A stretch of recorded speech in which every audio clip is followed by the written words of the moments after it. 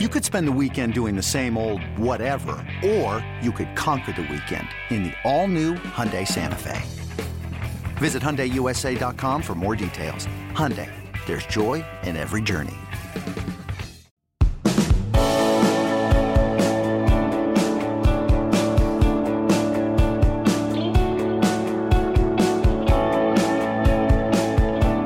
All right, welcome in. Late Kick is live. It is Tuesday night, September 14th, year of our Lord, 2021. It's Tuesday, which means it's moving day, and at Augusta National, that means something totally different than it does around here. It means it's time to predict Week 3.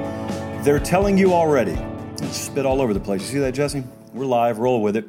They are telling you, and by they I mean the casuals. We have trademarked that phrase.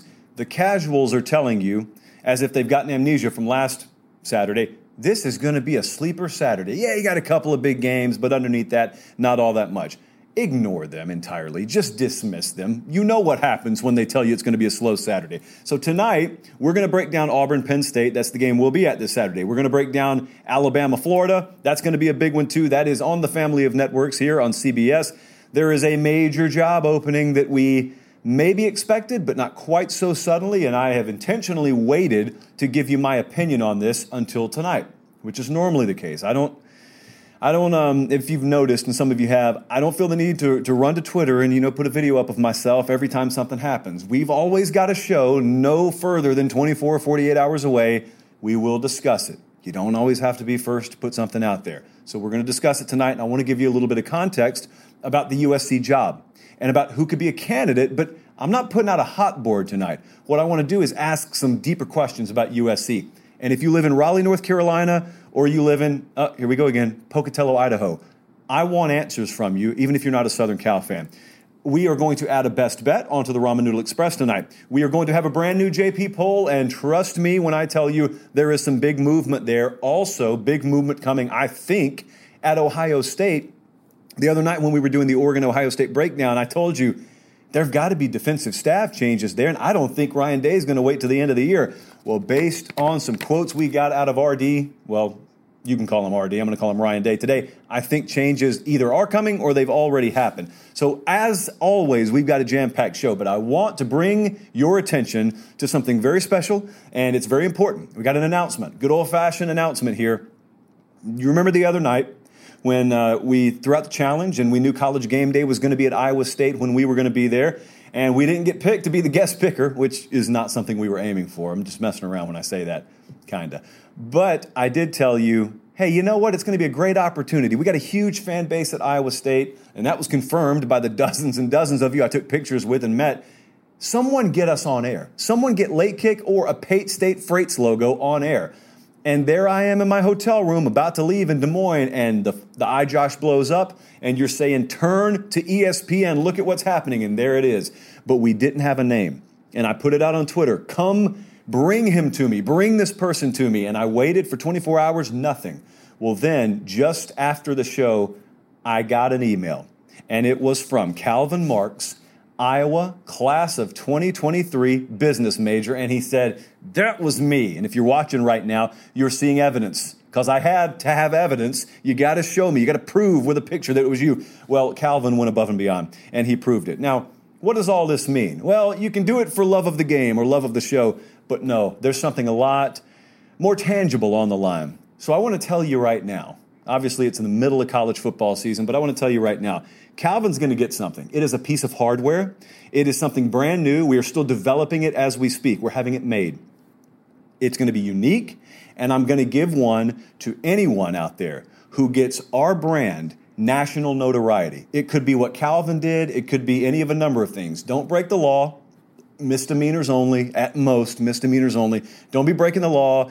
Don't be doing anything overly stupid. But if you get Late Kick or that Pate State logo, national airtime anywhere, you're getting one of these. And by one of these, I mean something that you can hold in your hand that I'm going to be able to show you in person, well, at least on the show, very, very soon.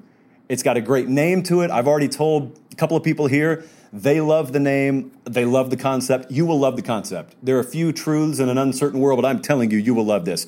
And all you got to do is get that brand out there. So let's dive into the show tonight. I do want to also say, we got a number of coaching staffs that watch the show. Cranston West, the Falcons up in Cranston, Rhode Island. I know those guys are watching tonight. They are grinding away, getting the game plan ready. You've got the usual challenges that you have during the football season, but they, I'm told, always take a little time, turn the volume up and watch the show. So from us to that entire Falcons staff, thanks so much for watching. And for all the coaching staffs out there that watch, I get DMs constantly. A lot of you choose to watch us on the elliptical at 5 o'clock in the morning, wherever you're watching, wherever you're listening. Thank you so much. All right, let's dive in because we have got a loaded show and we've got game predictions to make.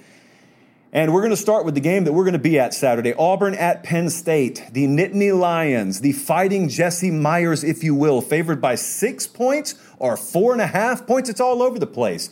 But the Late Kick Renaissance Tour, as you see on the screen, is headed into town. This is a Saturday night game. It's 7:30 Eastern. It's on ABC. I think we need to do something here. I think we need to eliminate the fringes from both sides of the conversation. As is usually the case when you're building up to a big game, if you go to an Auburn radio station or you go to Nittany Lions message board, you're going to read some fringe opinions. And a lot of the fringe opinions sound something like this. Maybe you're comparing the quarterbacks or you're comparing the offensive line or the running back stables or just the overall talent rosters. Anyone who's saying any of these position units or overall rosters is better and it's not even close, just dismiss that. Because everything's going to be close in this game. Everything is close in this game. The only decided advantage, the only overwhelming advantage, period, that either team is going to enjoy here is home field advantage. We have baked, I want to say 4.75 points of home field into our model's number. It's one of the highest overall home field grades that we ever give. That is bumped up about 3/4 of a point based on a normal year, even in this setting. White out at night, but it matters. Home field matters in college football way more than the NFL, and it's really going to matter here. So it is fair if you want to tell me Auburn goes into this at a disadvantage. That's the default setting because you have to overcome those external factors, and they will be immense. Again, if you're listening on the podcast, you know what that whiteout environment's about. If you're watching, you're seeing right now. It's as an insane an atmosphere as you're going to experience on the face of the college football planet. And I've been to LSU at night. I've been to all these big stadiums in the South. I have not been able to experience what you're watching right now or what you're listening to me describe if you're listening on pod. We're looking forward to this on Saturday night. So Bryan Harsin at Auburn, a big challenge here. But it's a big challenge to be a head coach at a major program either way. What is the first thing that when you take over a job, when Bryan Harsin came into Auburn and he took over, he had to do one thing before anything else. After you do that introductory press conference, you got to do a healthy inventory, a self-scout, if you will. You got to know what you have. You're not looking at your opponents. You don't even know who you are yet. So you got to do a healthy inventory of your program. You learn what you got. You learn what you don't have and what you need down the road. But you got to know strengths and weaknesses because they don't give you 5 years. You're going to have to play the season that fall. And then you got to game plan accordingly. So they go into this game on the road at Penn State, and a simple Auburn self-scout right now by that coaching staff would indicate, and I think it's fair to say it, you cannot trust Bo Nix on the road to this point in his career in these kinds of environments. And there have only been a few of them. I'm going to grant you that. I was at the last one. I was on the field in Gainesville when they tried to go in there and they tried to compete with Florida, and they never gave themselves a great shot because Bo Nix at quarterback did not give them a great shot. Now, that offensive line didn't help him. It was not a solely Bo Nix problem, but, that was an afternoon that I think is burned in a lot of Auburn fans' minds. So if Bryan Harsin and his staff have done a healthy self-scout, they have to have some trepidation. And then you game plan accordingly. If that's a weakness, that doesn't mean you wave the white flag. It'd blend in Saturday night anyway, so it's no use. You just game plan accordingly. And so an Auburn-Penn State scout would indicate even with that relative weakness, we may still be able to win this game because we may be able to 2-to-1 run-to-pass ratio our way to a fourth quarter competitive ball game. The important data point here for Auburn is the Penn State-Wisconsin game. It was the first game of the year. It was one of the first big kickoffs on that Saturday. You all remember it. You need to go back and you need to dive into that one if you've already forgotten it. Because here were the edges. Penn State beat Wisconsin that day. I think 16-10 was the final. 29-11 first down edge. Not for Penn State, for Wisconsin. 29-11. How about 365 to 297 yardage edge? Not for Penn State, for Wisconsin, the losing team. Just because our buddy Parker will want to bite my head off, I'm going to tell you about time of possession in that game. 43 to 17 in favor of Wisconsin. I love time of possession. Love it. May not mean anything, but I love it. 85 to 51 total plays, edge Wisconsin. But there was one category that Wisconsin fell short in, and that was turnovers. And they were -3, and that was the difference in the game. The reason I'm bringing these numbers up is not to replay that game. The reason I'm bringing those numbers up is because Brian Harsin and his staff, if they look at that, they could reasonably say, hold up a second. You're telling me we don't have to throw for 450 yards here. We don't have to precision execute through the air. We just have to be able to do something along the lines of this. We can do this. I mean, we got a better tailback than anyone Wisconsin has in Tank Bigsby, and that's accurate. We can do this. And so it's not insurmountable. That's why this number is single digits. It's inside a touchdown.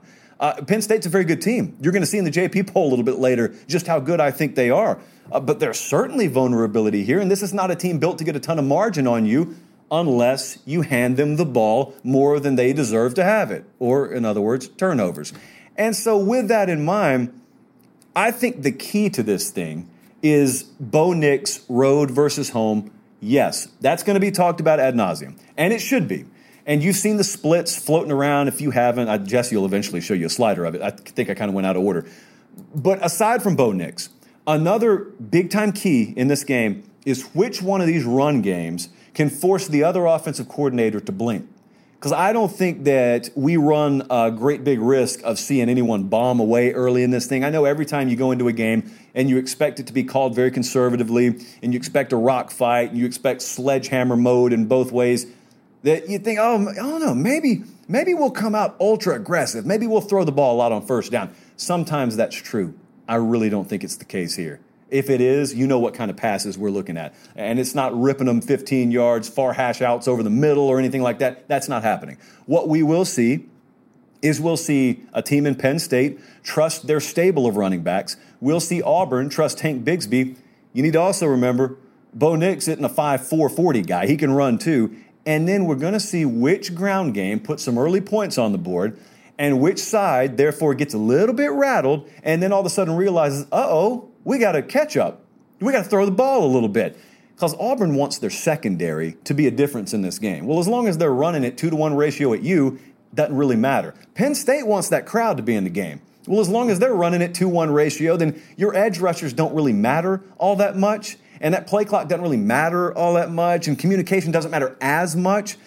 And to be honest with you, an effective ground game, 1st and 10, 2nd and 5, 3rd and 1, move the chains, it has the tendency to take even the most raucous crowds out of the game. But if you're having to play from behind, all of a sudden the script kind of flips a little bit for either side, really. So let's take a look at what the Vegas line is currently. And then let's take a look at what the late kick model thinks. I spoiled this a little bit earlier in the week because our model really liked the game, and I already moved on it when it was at Penn State -4.5. So right now, the Caesars line, the Vegas line is Penn State -6. Our model is over a touchdown. It is Penn State -7.5. And I'm going to tell you really what that boils down to. Again, we are giving, I want to say 4.5 to 4.75 points for home field here. And what that was telling me early in the week is if we subtract that, the initial line, the one that we bet, the one that I handed out for the Ramen Noodle Express, would indicate minus that home field, these are dead even teams. I don't believe that to be the case. That's what that line was telling me. I don't believe that to be the case. I believe Penn State is a better team, not by a country mile, but I believe they are the better team. So upsets happen all the time. How would the upset happen here? And I had to ask myself, what do I think is more likely? Do I think it's more likely that Bo Nix goes on the road and does something that he hasn't shown me the ability to do? Or is it more likely that Penn State is just a little bit better and has a few margins here and there, and they just outlast Auburn, hard-fought game, 4-quarter game, and they win it something like 26-20, 26-17, somewhere in there? I think the latter is the more likely. And so I'm going to go with Penn State to win, and I'm also going to go with Penn State to cover. And we got it earlier in the week at 4.5, and that is a Ramen Noodle Express pick, which we normally don't do in our game breakdowns, but in this case, it just happened to coincide. So we will take Penn State to win and Penn State to cover. So I pull into the parking lot today.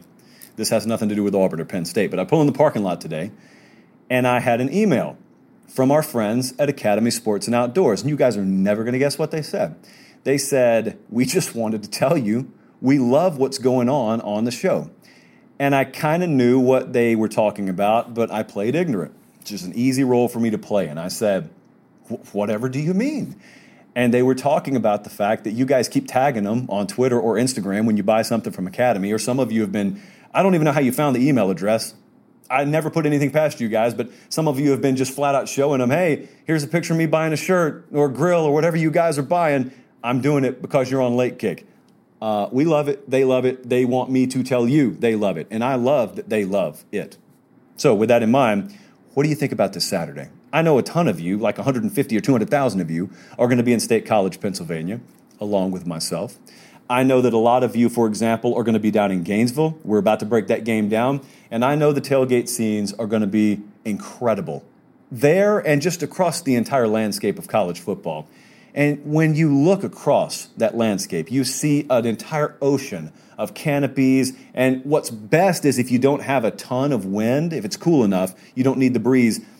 And that haze of grill smoke, it just kind of floats like a little ceiling about 15 yards or so above the canopies of trees. And so you can smell all kind of different sorts of foods. Everything that is tangible in nature about this tailgate scene is available at Academy Sports and Outdoors. The grills are there. The canopies are there. Not of trees, but the actual tent canopy. But all kinds of merchandise that you need. Everything, in some cases you don't even know you need, is available at Academy Sports and Outdoors. And so a lot of you have already been making your stops there. And I would encourage you to continue. But I know some of you out there are thinking this very thing. I like the show or I wouldn't be watching. And I would like to support their partners, but I don't know where an Academy Sports and Outdoors is in my neighborhood or in my city. I do. It's right here. Or it's right here, and I'm pointing to the laptop in the iJosh, or in your case, an iPhone. Academy.com. That's all you need. You got a doorstep? Yes, they can ship to you then. Academy.com. Anything and everything you need. They are the official outdoor sporting goods supplier of the Big 12, of the SEC, and of Late Kick. So make sure you give our friends at Academy, the very ones who emailed us thanks today, the opportunity to make your tailgating experience complete. Selling a little or a lot? Shopify helps you do your thing, however you cha-ching. Shopify is the global commerce platform that helps you sell at every stage of your business. From the launch your online shop stage, to the first real-life store stage, all the way to the did we just hit 1 million orders stage. Shopify's here to help you grow. Whether you're selling scented soap or offering outdoor outfits, Shopify helps you sell everywhere. From their all-in-one e-commerce platform to their in-person POS system, wherever and whatever you're selling, Shopify's got you covered. Shopify helps you turn browsers into buyers with the internet's best converting checkout. 15% better on average compared to other leading commerce platforms. And sell more with less effort thanks to Shopify Magic, your AI-powered all-star. Shopify powers 10% of all e-commerce in the US. And Shopify is the global force behind Allbirds, Rothy's, and Brooklinen, and millions of other entrepreneurs of every size across 175 countries. Plus, Shopify's award-winning 24/7 help is there to support your success every step of the way. Because businesses that grow, grow with Shopify. Sign up for a $1 per month trial period at shopify.com/Odyssey Podcast, all lowercase. Go to shopify.com/Odyssey Podcast now to grow your business, no matter what stage you're in. Shopify.com/Odyssey Podcast. This episode is brought to you by Progressive Insurance. Whether you love true crime or comedy, celebrity interviews or news, you call the shots on what's in your podcast queue. And guess what? Now you can call them on your auto insurance too, with the Name Your Price tool from Progressive. It works just the way it sounds. You tell Progressive how much you want to pay for car insurance, and they'll show you coverage options that fit your budget. Get your quote today at Progressive.com to join the over 28 million drivers who trust Progressive. Progressive Casualty Insurance Company and Affiliates. Price and coverage match limited by state law. As I mentioned, there is a fairly big contest being held in Gainesville, FLA, this SAT. You know, Colin, sometimes you just try and get too cute and you sound stupid. That was stupid. I'm going to redo that whole thing. All right, here we go. 3, 2, ignore that it's live. We redo stuff sometimes for the cut-up. 3, 2, 1. So Bama travels to Gainesville Saturday. They are over a 2-touchdown favorite. It is a Saturday 3:30 Eastern time kickoff on CBS. what is the biggest story? As it pertains to this game, what's the biggest story you have heard personally over the last couple of weeks? I think most people are looking at the Alabama-Florida game, whether you're a Florida fan, a Bama fan, or totally agnostic. And if I were to ask you what's the biggest storyline, if you will, coming into this, you would say the Florida quarterback situation. And I'm not saying you're wrong. I think that is vastly overshadowing something else that matters here. And that's for 2 weeks now, Nick Saban has been telegraphing to you that he is not totally thrilled with where his team is. You're ignoring it, as you're prone to do when they're blowing folks out. They blew Miami out. They took care of Mercer, no problem. But there have been times before where they've been blowing folks out, and Nick Saban cannot get anyone's attention, try as he might, because it takes a loss, unfortunately, sometimes to get his team's attention. He's doing that again. He is telling you, even though they're good, I think they're the best team in the country right now, but number one is relative. Because I ran it through a model, and here's what number one right now means. If I were to put the 2020 Alabama team on the field with this current team, we would have the 2020 Alabama team favored by 11.5 points. So yeah, they're both number one in their respective years. This team trails significantly where that last year's team left off. And so they're vulnerable is what I'm telling you. And they're vulnerable and they're not playing exactly to the standard he wants. That's what he's trying to tell you. But as has been the case with Bama in years past, it takes them tasting their own blood and you seeing them taste their own blood in a lot of cases for you to believe they're anything other than this Death Star that's marching towards another national championship in which they will just beat everyone by 4 touchdowns. So having said all that, can Florida beat them? Well, remember the formula, on this show at least. If we're going to break down a game, we think there is a chance either team can win. And when we have these fat spreads like this, what we try and do is not just an equal opportunity breakdown. What we try and do is ask ourselves, could the upset happen?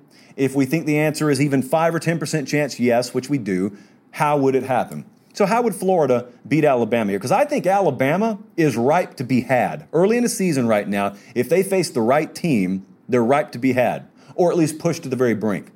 How would it happen, and is Florida that team? Florida has to take advantage. The first thing they would have to do is take advantage of some relative pass protection issues, especially on the right side of this Alabama offensive line. It's all they're talking about. Inside Alabama Nation, that's all they're talking about right now. Well, it's one of the main things they're talking about. Now, again, so far, you don't maybe take it as seriously because it hasn't victimized them. They've still been able to win. But that doesn't mean it can't. So you look at Florida so far this year, I want to say it's 7 sacks, 13 tackles for loss. They don't just rely on 1 or 2 guys. They've got several guys. They got Zach Carter. They got Moon. I got a whole list of them. Cox, Bogle, Truesdale's there, Dexter. They got guys they can depend on. So they have an entire wave, and a couple of waves really, of dependable pass rushers, which is different than in the past where you may go into an Alabama game and there's 1 or 2 guys. They can neutralize 1 or 2 guys. They're always good enough to do that. But if you can come at them with several different threats, then maybe that's a little bit different. And so that's part one of what Florida would have to do here. And by doing that, you're ultimately trying to harass the quarterback, and you're just affecting him. It doesn't have to be sacks, but you have to affect a young quarterback enough to where your crowd does its job, and then your defense does its job, and you force some mistakes, and you get some more possessions. Or at the very least, you get some better field position to where you're not constantly backed up in the shadow of your own goalpost. You also, I think, look at the Florida quarterback situation, and it's totally fair to spend a majority of your time this week, if you want to, talking about this. You got Emory Jones. In Preview Magazine culture, you would be led to believe he's the wire-to-wire starter. We started telling you early August, once you started to see it become clear in the Florida fall camp that Anthony Richardson was the real deal. We started to tell you it's going to be fun to watch because eventually that guy's going to get on the field and he's going to do what he does, and you're not going to be able to deny it anymore. Well, that's happened a couple of times, and it doesn't help Emory Jones that it has coincided with subpar play from him. There are no 2 ways to put that. There are some theories amongst Florida fans about why that is. You know, there are some people who would lead you to believe that, well, you know, maybe Mullen knows what he can do, and he's using these games to work on what Emory needs to improve on. Sometimes I think folks overthink the room on that, but even if that's the case, it's not like one guy is shining and the backup is also shining. It's one guy struggling and the backup keeps putting jaws on the ground when he comes in. Well, that has turned into fans and media questioning Dan Mullen about why Anthony Richardson isn't his starter. And Dan Mullen has been the guy who's come back and said, no, Emory's our starter. And what he's really telling him is what you're seeing is only a small slice of the entire pie. You're seeing Anthony Richardson do some things against inferior athletes. I'm wanting to put someone in who understands my entire offense and has the ability to process things real time. And these are not words coming out of Dan Mullen's mouth, but if you read between the lines, he's telling you, I don't trust him to run my entire offense. Having said that, we also know another thing about Dan Mullen. He's not always forthcoming with the media. He's like I would be. So I'm not blaming him. If I were a head coach, I play games with us all the time. And so Dan Mullen could think very well right in line with what you think, and he could just be sandbagging. Anything's on the table. But what I am saying is it's possible that Anthony Richardson takes 80% of the snaps Saturday. It's possible he takes 20% of the snaps Saturday. But ultimately, it is in Emory Jones' hands. Because if Emory Jones does not struggle, Emory Jones is not really coming off the field for any significant period of time. If he does, then everything's in play. But ultimately, he still controls it. Alabama's ripe, I think, to be pushed right now. Nick Saban is telegraphing it to you. They are ripe to be pushed, but here's what it takes to do it. And I'm about to show you what our model thinks about this game in just a second. It takes quarterback precision, especially on third down passing. There are folks out there, they're a dime a dozen, who will tell you, well, you know those mobile quarterbacks. Now, Nick Saban struggles with those mobile quarterbacks. There are quarterbacks who can run that Alabama has turned into greasy spots on the field. It's not mobility.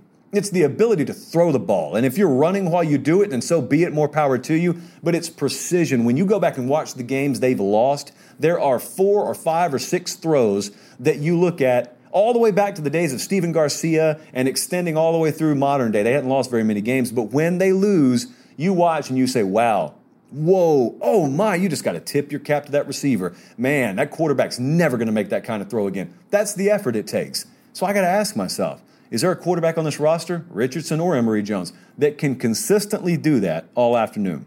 That's the first thing. The second thing is, can you be physical enough versus Alabama? Maybe I'm not so much looking interior. I'm looking at the kind of things that I thought Miami would try and do a little bit more in week 1. And that's get on the perimeter. It's find a place where you think you have some favorable physical matchups. Now, I don't think this is going to work out for Florida, but I would watch it nonetheless. Can you do that? Because that's also in the 2018 or 2019 Iron Bowl. Remember being on the field for that when in Auburn and Malzahn, they went out wide. Basically extensions of the run game. They went quick passes to wide receivers and letting those guys stalk block out there 5 or 6 times in a row, and Bama had no answer for it. Auburn ended up winning that game. I think that Bama defense is a little bit different caliber right now, but it is something you probably have to try. Third thing is Florida's got to execute in the red zone. And the fourth thing is they got to sustain for 4 quarters. If a team can do that, you can beat Alabama. You can push them. Let me put it that way. You can push Alabama into the fourth quarter. I don't know that Florida's that team right now. So, Jesse, let's take a look at what the model thinks. Let's take a look at what the Vegas number is right now, because I'm going to pull possibly a little manual override here. So the Vegas number currently, and this has moved kind of throughout the day. I think it hit 15, but it's 14.5 right now. Alabama favored by 14.5. Our model's right there with it. We got Alabama minus 14. I switched on this about 2 hours ago, full disclosure, because I have that feeling in listening to Nick Saban. I know how to interpret him, and he is telling you we're a little bit more vulnerable than you think we are, and I wish more people around here would realize it. That's what he's telling you. And so anytime that's the case, and they're laying multiple scores on the road, one of the most hostile places those dudes will ever play on that roster, you tend to want to be the guy who jumps on the dog.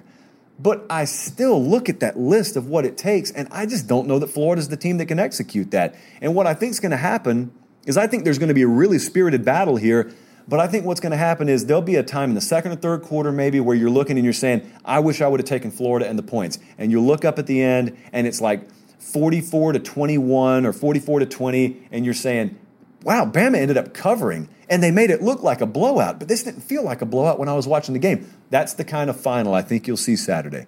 A struggle and then a Bama pull away and an Alabama win and an Alabama cover. That's where we're going with this one. Alabama to win, Alabama to cover. Cannot say I feel overly confident in that one because there's a higher turnover risk than there usually would be. And those turnovers, they're nasty. We got some turnover out west, and it's in the coaching department. Clay Helton is out as the head coach at USC. That you already know. We were pretty adamant that this was coming the other night. I never do segments like that, and so when I do, I'm very, very sure of something. And it's not like they had called me in advance and let me know, but had a pretty good feeling that was coming. And it reminds me so much of 2016. It's LSU versus Auburn. And we're there, we're in Jordan-Hare Stadium, we're covering the game. And it looks like LSU's just scored a walk-off touchdown, and oh my goodness, place goes crazy. We're down there in the LSU corner. And then there's replay, and then replay overturns it. And then Jordan-Hare Stadium goes crazy because Auburn's won the game. There was no time left on the clock. And then Les Miles, the post-game scene was surreal. I've told this story before. I go up the tunnel. I have a feeling he's going to get fired. I go up the tunnel. Joe Oliva, at the time, the AD at LSU was there. He's standing outside the LSU locker room. No one's speaking to each other. Les Miles, very somber. He looked like he's just off in a trance somewhere. He walks up, goes in the locker room. They do their post-game stuff. He comes back out with his wife. He goes back out on the field. It's empty at that point. Stadium's empty. And he's filming his post-game show. His wife has her back to him, and she's leaned up against one of the wrought iron gates there that surround the field at Jordan-Hare Stadium. Crazy, really weird to experience that. But the big takeaway when they did later fire Les Miles that week was not, I can't believe he got fired. It was, just as is the case with Clay Helton right now, the same as anyone with a reasonable head on their shoulders is thinking, why'd they fire him 2 games into the season? What is it you saw so far this year that you didn't already know about Clay Helton? It was the same with Les Miles that year. There was nothing new that was learned about Les Miles in the first 4 weeks of 2016 that you didn't already know about the guy long before then. So that is a conversation that can be had, but for the purposes of where we're moving forward, I think we can table it for just a second. But it is valid to make that point. So what's possible at USC? Kind of touched on this the other night. Everything's possible at USC. It is hard, as I was talking about, to explain to a 15-year-old or 16 or 17 high school kids, recruits. It's hard to explain to them what life was like in the early to mid-2000s, which is not that long ago, but to them, it's an entire lifetime ago. It's hard to explain to someone who has never experienced Southern Cal at full volume what it's like when Southern Cal runs college football. There was a time in the early to mid-2000s, the Pete Carroll era, where not only did you not want to play USC, you really got scared that they were going to totally embarrass you as a program and set you back as a program. And it was with good reason. There was a lot of merit behind that reputation because they did it. And they were the most feared program in America. And here's the other fun part. The reason I laugh at all these excuses that are made in the modern day about the lack of enthusiasm on the West Coast. The Coliseum was full, and those beaches were out there, and the nightlife was out there, and the Hollywood scene and the entire LA entertainment scene was out there. All the stuff they tell you is distracting these days, it was already there. No one cared. The hottest ticket in town was to be on the sideline at the Coliseum on a Saturday night or a Saturday afternoon. You had folks who couldn't even spell. They couldn't tell you 4 starters on the team, but they were there because that was where the place to be was. And the Coliseum would be packed. And it could be again. It's like James Earl Jones, everything it once was and could be again. Well, that's USC. Like his speech in Field of Dreams, you can make it about USC too. However, that's what's possible. I also think some other context here is very important, and that is to understand what has changed. What is USC as a job? It's still a premier job. It's still a very sought-after job. It's just that the room's a little more crowded. Back then, if you were to tell someone Pete Carroll's about to leave, and you looked around the country, you would say, what other jobs are more coveted than USC? And you would have been able to easily count them on one hand and not even fill up the hand. Well, these days, there are, I got 5 fingers on my hand. I don't know about you. There are that many programs in the SEC that are more coveted by a lot of people than the Southern Cal job. If you don't believe me, well, ask some of them because that's where I got the opinion from. But number 2, here's what I was told by someone in the agent world when this news broke. Because I wanted to know about a timeline. Everyone's putting their hot board out. Everyone's putting out their list of candidates. And so naturally you want to know, well, they've made the move away from Clay Helton. So after you fire a coach, naturally the next question is, or how long is it going to take to get a new guy in here? And where is he going to come from? Well, I was told by someone in that agent world, pump the brakes. You can go ahead and take your time. I know you have a show to do. Go ahead and take your time. You can go ahead and talk about matchups and predictions. This isn't going to happen for a while, and I'm going to tell you why. There is a widely held belief in our industry, this is the agent talking, that the LSU job is going to come open. This is his opinion. This is not me talking, so direct your hate mail elsewhere. And no one in our world, and no one in the coaching world worth their salt, is going to make a move before we understand how the market's going to react if and when that LSU job comes open. That's part one. So even if you don't want the LSU job, you sit back and wait because you leverage more money out of USC, and it's just better for more jobs to be open if you're a candidate.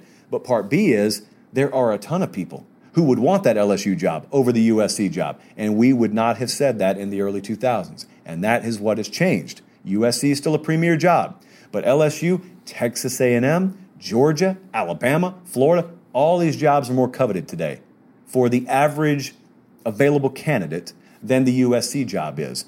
That SEC sticker already means a lot. In the next 10 to 15 years of this sport's existence, it will mean infinitely more. And so the health of that conference and that TV, all the TV money, I don't have to explain it to you. You know what it's about. You got more competition, is what I'm saying. So Georgia and Alabama and Florida, they're not coming open. LSU may come open. So that's another dynamic to consider. But what needs to happen? Well, we got to hire a guy. I got that. Who do you need to hire? The right candidate. Well, you're right about that. But let's hold off in just a second if we can. This is fresh news. It's only been 48 hours or so. Let's ask ourselves, what does the right candidate at USC look like? What does it feel like? And I think sometimes programs go about this backwards. I think sometimes when there's a job opening, programs and athletic departments, they immediately hire search firms to do the job they're supposed to do. And then they compile a list of candidates. And what we're looking at is we're looking at wins and losses, and we're looking at average recruiting rankings, and we're looking at a resume, and there's no life on it. There's no personality on it. There's no culture on it. The intangibles, for instance, that Sam Pittman is leveraging in order to win at Arkansas, we're not even considering in a lot of cases. I hope Southern Cal plays this differently. I hope before Southern Cal ever goes out and finds Luke Fickell or find any of these number of names that are being thrown around, what I hope they can do is they can look in the mirror and they can answer this question. What is USC? What is Southern Cal? Because the answer is that the blank that you fill in there is totally different than the blank you would fill in Tuscaloosa, Alabama, or you would fill in Columbus, Ohio. That's culture. It's totally different. That's one of the beautiful things about this sport. But that also means some candidates are more uniquely cut out for your job than others are. It's not always how much they've won in one particular location. Maybe they were more cut out for that place than they were for you. How many times have you seen in the past a guy win at one place and then he gets what we think to be a promotion, a better job, and he doesn't win, and you just can't figure out why? Why is this guy not winning? It looked like a Grand Slam hire. He probably wasn't a culture fit. That's probably what it was. So USC, before they go out and they hire anyone, and before they even compile a list of candidates, what I hope, if they're doing things right, is they can accurately answer the question, what is USC? And then once they fill that blank in, then you start to cast your net. And you got to define the principles and values and characteristics. What are those intangibles and tangibles that you're looking for in a person? And then you start to compile that list, and you never go to a single website, you never open a single newspaper, you never turn on a single podcast or talk radio show and listen to anyone else's opinion. You define your characteristics, and then you go compile the list of candidates, and you interview them, and you let the chips fall where they may. But in order to do that, you got to have decision makers in the room that can answer the question that started all this, and that is, what is USC? The biggest fear for any Trojan fan right now is the folks running the ship out there don't know the answer to that question. The fan base does. The fan base always knows the answer. Sometimes you got people that are so far detached from the ground level where the real fans live that they can't answer. And as a result, they are ill qualified to make the decisions that they are tasked with making. So this is hypothetical. I'm not telling you this is my belief about where the USC job search is going. I'm telling you I hope it goes the right way. Monitor this. We will obviously be talking about this a lot. What did I... hey, here's one more point. Remember, you don't get money and you don't get trophies for winning press conferences.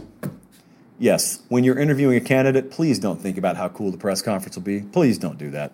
That is a one-way ticket out the door for you and your coach. Earlier today, shifting gears here, Ryan Day had a press conference, the Ohio State head coach, as he normally would be one to do on Tuesday afternoon, and he said a lot of interesting things, a lot of things that kind of coincided with what we expect. And so let's take you back. They suffered, they being Ohio State, a very stinging loss. It was a bad Saturday in Columbus. And it's not necessarily that they lost. Sometimes good teams lose. It's that when you look back on it, they never really felt like they gave themselves a fair chance to win, and that can't be tolerated. And so Sunday, I came on this show, and I said what I think is very obvious. Defensive staff changes are going to happen there, and I didn't really mean at the end of the year. Ryan Day, I think, agrees with that. He probably didn't even need to wait and hear me say it, if you want me to be honest with you.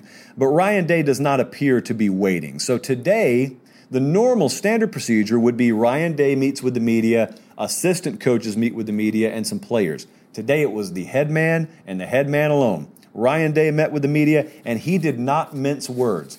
A few of the many quotable takeaways from Ryan Day's press conference today. They asked him about the biggest issue right now facing Ohio State. He said, well, it's a bit of a pattern. We took a long, hard look the last 48 hours at everything that's going on. We're certainly going to make some adjustments, not only in how we are attacking opposing offenses, but also structurally in how we're doing day-to-day operations. They then asked what his response is to the critical breakdowns defensively the other day. He said, well, you want to act, but you don't want to overreact. You have to make sure you do things the right way and let people do their job. But when it gets to a certain point, you have to get things fixed. That's what we're going to do. They also asked him straight up about Kerry Combs, who is the current defensive coordinator there. He said, I'd rather not share those conversations. I bet he wouldn't. He said, but when you look at the results from the past couple of games and look at the end of last year, this is not what we expect. This is not our expectation. That's all part of looking at how we need to move forward with this thing. Lastly, when asked directly if Kerry Combs, defensive coordinator, will be calling plays this week, Ryan Day's response was, I'm not getting into specifics. Allow me to translate. No, he won't. No, because the default there is always, well, yeah, he's my defensive coordinator. So if it's anything other than yes, the answer is probably no. I'll tell you what it translates into. He even used the word disappointed today, but it translates into, it sucks that I can't trust the guys I hired right now. But we also know what else that translates into, and this is a tough pill to swallow for Ryan Day. It means I hired the wrong guys. And there's a thing that's happening right now with Ryan Day that has to happen with every coach. It's called a lesson. You got to learn a lot of them in life, whether you're a mechanic or a head football coach. You're going to learn hard lessons. There is no easy way around it. And there's also no microwave approach. You don't get to speed it up. A lot of people have sped the trajectory of their career advancement up. Like, for instance, Ryan Day or Kirby Smart or Lincoln Riley. These guys are first-time head coaches at some of the most premier programs on the face of the earth. That doesn't mean that just because they got those jobs way earlier than you would have in 1984, that they all of a sudden are immune to having to learn the same lessons that the old school coaches had to learn. The difference is you got to learn it in front of the world at Ohio State, whereas Nick Saban learned his lessons at Toledo or wherever he was, way out of the spotlight, long before he was ever even at Michigan State, much less LSU and Alabama. All the big-time coaches have to learn. And right now, Ryan Day is learning about proper approaches in hiring practice. And he knows he whiffed. He whiffed on Kerry Combs. Kerry Combs is a great guy, and he has a spot on the football staff, not as a defensive coordinator. I think Ryan Day is telling you that right here and right now. But from an operational standpoint, what he means when he's saying that is, I call the offense. This is not a CEO type. On game day, Ryan Day's calling the offense. He can't be wasting a second having to dip into defensive calls and huddles and get on the sideline and try and rectify stuff. He can't be doing that. If he were a guy who was, headset on or off, doesn't really matter, I'm just overseeing things here, that's one thing. I mean, imagine asking your offensive coordinator to get involved with some defensive strategery over here. I don't care if you're the head coach or not. You don't have time to be doing that. But it's imperative, because you can't do that you hire folks you can trust and then let them be. Ryan Day hired someone that he cannot trust and let be right now. And that was the realization he's come to, and that's what he's talking about today in this press conference. It's a hard pill to swallow, but that is the biggest, I think, overlooked factor of the new age of coaching hires. The new age, for whatever reason, well, the reason's obvious. They're good. But for obvious reasons, athletic directors and administrations, they have chosen to circumvent the old approach of let's find a guy who's cut his teeth and let's go find someone who's been a head coach at a couple of stops. That's not the way they do it anymore, which is fine. I don't think Oklahoma regrets their hiring of Lincoln Riley. I don't think Ohio State regrets anything. I don't think Georgia regrets anything. But you also have to understand, you're going to see some stuff on a very grand scale that you used to not see head coaches learning. They used to learn it way before they were given the opportunity to coach on that grand a stage. So that's what's happening with Ohio State right now. Now, they got some games that are going to be off the national radar. Right now, if nothing were to change with them defensively, I would encourage you, in fact, let me pause that sentence. I would encourage you to go to 247sports.com. Our Blake Brockermeyer put together a really good feature today, and it's broken down in GIF form, which is just a small video clip of plays. And he put 5 or 6 of them in there to show you how fundamental the breakdowns were the other day. That's why I don't even worry about talent. Like, a lot of people are questioning, is that Ohio State defense as talented as the recruiting rankings would indicate? Independent of what your answer is there, that's not a talent issue. You go read that piece and you look at that feature, or if you just watch the game with your own eyes Saturday, those were far more fundamental issues. I don't really care how many stars or you do or do not have on your defense. That wasn't what the problem was for them Saturday. And so now we're going to look at them moving forward. And I'm telling you, if they don't get those kinds of fundamental situations rectified, there are more teams that could hang 30-plus on them. I know they may look inferior on a schedule, but when you got the kind of fundamental problems Ohio State's had defensively, there are a lot of teams out there that have no business scoring on you that'll end up scoring on you. So fingers crossed for our Buckeye fans, we get things rectified up there. All right, JP poll time. So here's what we're going to do. Brand new Week 3 edition of the JP poll out. As we normally do, we like to count it down 25-1, and we hurry through it. And so what I want to do is let's start at 25 because we have some new entrants into the poll. We have some teams that have dropped out. I can go ahead and spoil this for you. LSU is not in the top 25 this week, but UCF is. They're up 6 spots from last week. This is, by the way, a power rating, not a ranking. Don't care what your resume says. We only put this together based on forward-thinking modeling and approach of who we would favor against who on a neutral field today. UCF is at number 25. Kentucky. I don't know why the AP hates you guys, but we don't. We love you. And we have our big blue hearts wide open, and we have put Kentucky at 24. Well, the model did. I mean, it's not like we just did it out of charity. They're up 8 spots. That's one of the biggest risers of the week. We've got from 23 to 21, Auburn, Miami, and Utah. Miami's kind of just sat there in the low to mid 20 range for us so far. All right, let's go top 20 here. Utah, very interesting. They lost. The model did not really punish them all that much for it. So TCU is down a couple spots. They're at number 20. I think the biggest riser of the week was Arkansas, and they're at 19. I want to stress, this is not a classic AP poll reaction where you just vault a team because they won impressively.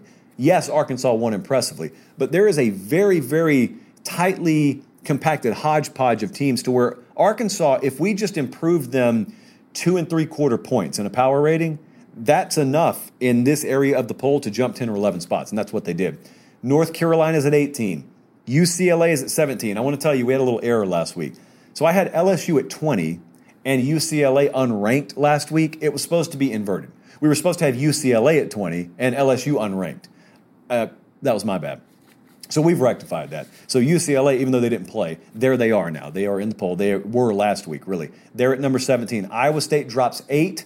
I don't want to talk about it. It's only going to make me angry, but they're at number 16. Top 15 time. Here we go. The Notre Dame Fighting Irish did not love what we saw the other day, nor did the model. They have dropped 4 spots. They are at number 15. Iowa is a big mover. They are at number 14. Our concern from a power rating, forward-thinking, predictive standpoint is, can they continue to force turnovers to the degree they have? Open-ended question. We'll see. 13, Michigan. Good jump there. There is a very specific blueprint they're following. They are not going to be able to overpower teams that can throw the ball effectively, but there aren't a whole lot of those teams out there. So, Michigan right now, I think justifiably so, at number 13. Wisconsin's at 12, unchanged. Florida is at 11. That almost gives us a top 10 matchup, by the way, with Bama and Florida. And now, here we go. Speaking of the top 10, Texas A&M is down 4. This is an adjustment that takes into account the quarterback situation. A&M's roster talent still has them in the top 10. It's going to be tough for them. A couple of weeks, they play Arkansas. It's going to be tough for them. We like them to roll this week against New Mexico, so much so that we put them in the Ramen Noodle Express. Number 9 is Ole Miss. We have had the Rebels in the top 15 since the inception of this poll this year. Number 8, Cincinnati. Number 7, we dropped Ohio State 4 spots. That is rare. This high in this poll, that is rare. And elsewhere, there have not been big moves inside the top 7 or 6. But we've got Ohio State there. Oregon is actually ahead of Ohio State. What hurts the Ducks, and what would have had them higher, is the loss of Justin Flo, because we value him at around 3/4 of a point, which doesn't sound like much, but for an individual player rating, it's a lot. Especially for a defensive player, it's a whole lot. So we got Oregon at number 6. Top 5, Penn State is all the way at number 5, which even I can't believe, and we started him inside the top 10.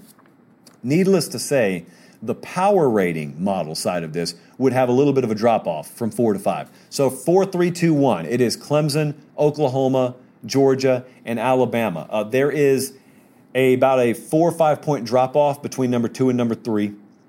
And I'll tell you what this starts to have early shades of. It's way too soon to draw this conclusion, but I remember how 2011 started to take shape. And I remember how there were 2 SEC teams that just kept distancing themselves from the pack. And it was Bama and LSU in that year. Georgia and Alabama, as far as the early season, the first quarter of the season goes, they have that separation. They got about a 5 or 6 point separation right now over the rest of the field. I expect that gap to close, but that's where it is right now. As I said, LSU out and Kentucky in. Also good to see Arkansas in. So there is some movement, and there is a lot of movement going on right now. Again, Renaissance here means a whole lot of movement in the JP poll, and that's a good thing. So there's the final top 10. Again, if you're listening on pod, Bama, Georgia, Oklahoma, Clemson, Penn State, Oregon, Ohio State, Cincinnati, Ole Miss, and Texas A&M. And now let's move on. As we close today's show, we cannot do it without mentioning our latest addition to the Ramen Noodle Express. So quickly, what I've already handed out, I've given you Texas A&M minus 25.5. The reason, guys, that it is so imperative to be following on Twitter and Instagram is because as soon as those lines post on Sunday, I put out our really, really early best bets. And I do it because by the time we go on air, even Sunday night, some of those numbers will have changed. Case in point, I released A&M at 25.5. By the time we got on air Sunday night, it was at 28.5. So we got Aggies minus 25.5. Kansas State plus 2.5 at home against Nevada.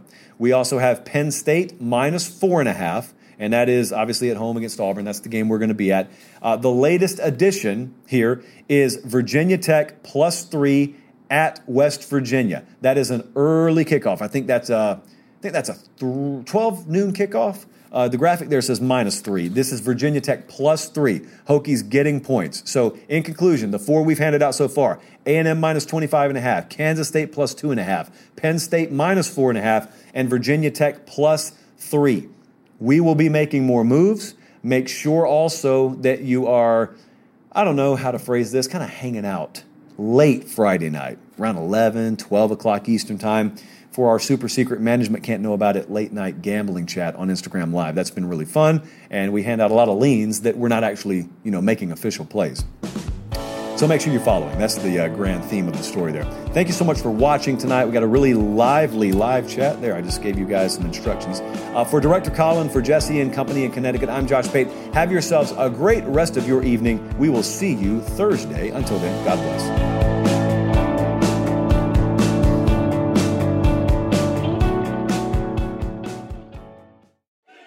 You can now relive the best moments of the UEFA Champions League 24/7.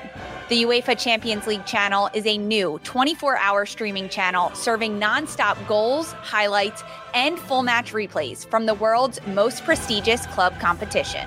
Reminisce on your favorite moments, legendary players, and brilliant goals with the UEFA Champions League channel, streaming around the clock on Pluto TV, the CBS Sports app, and streaming on Paramount+.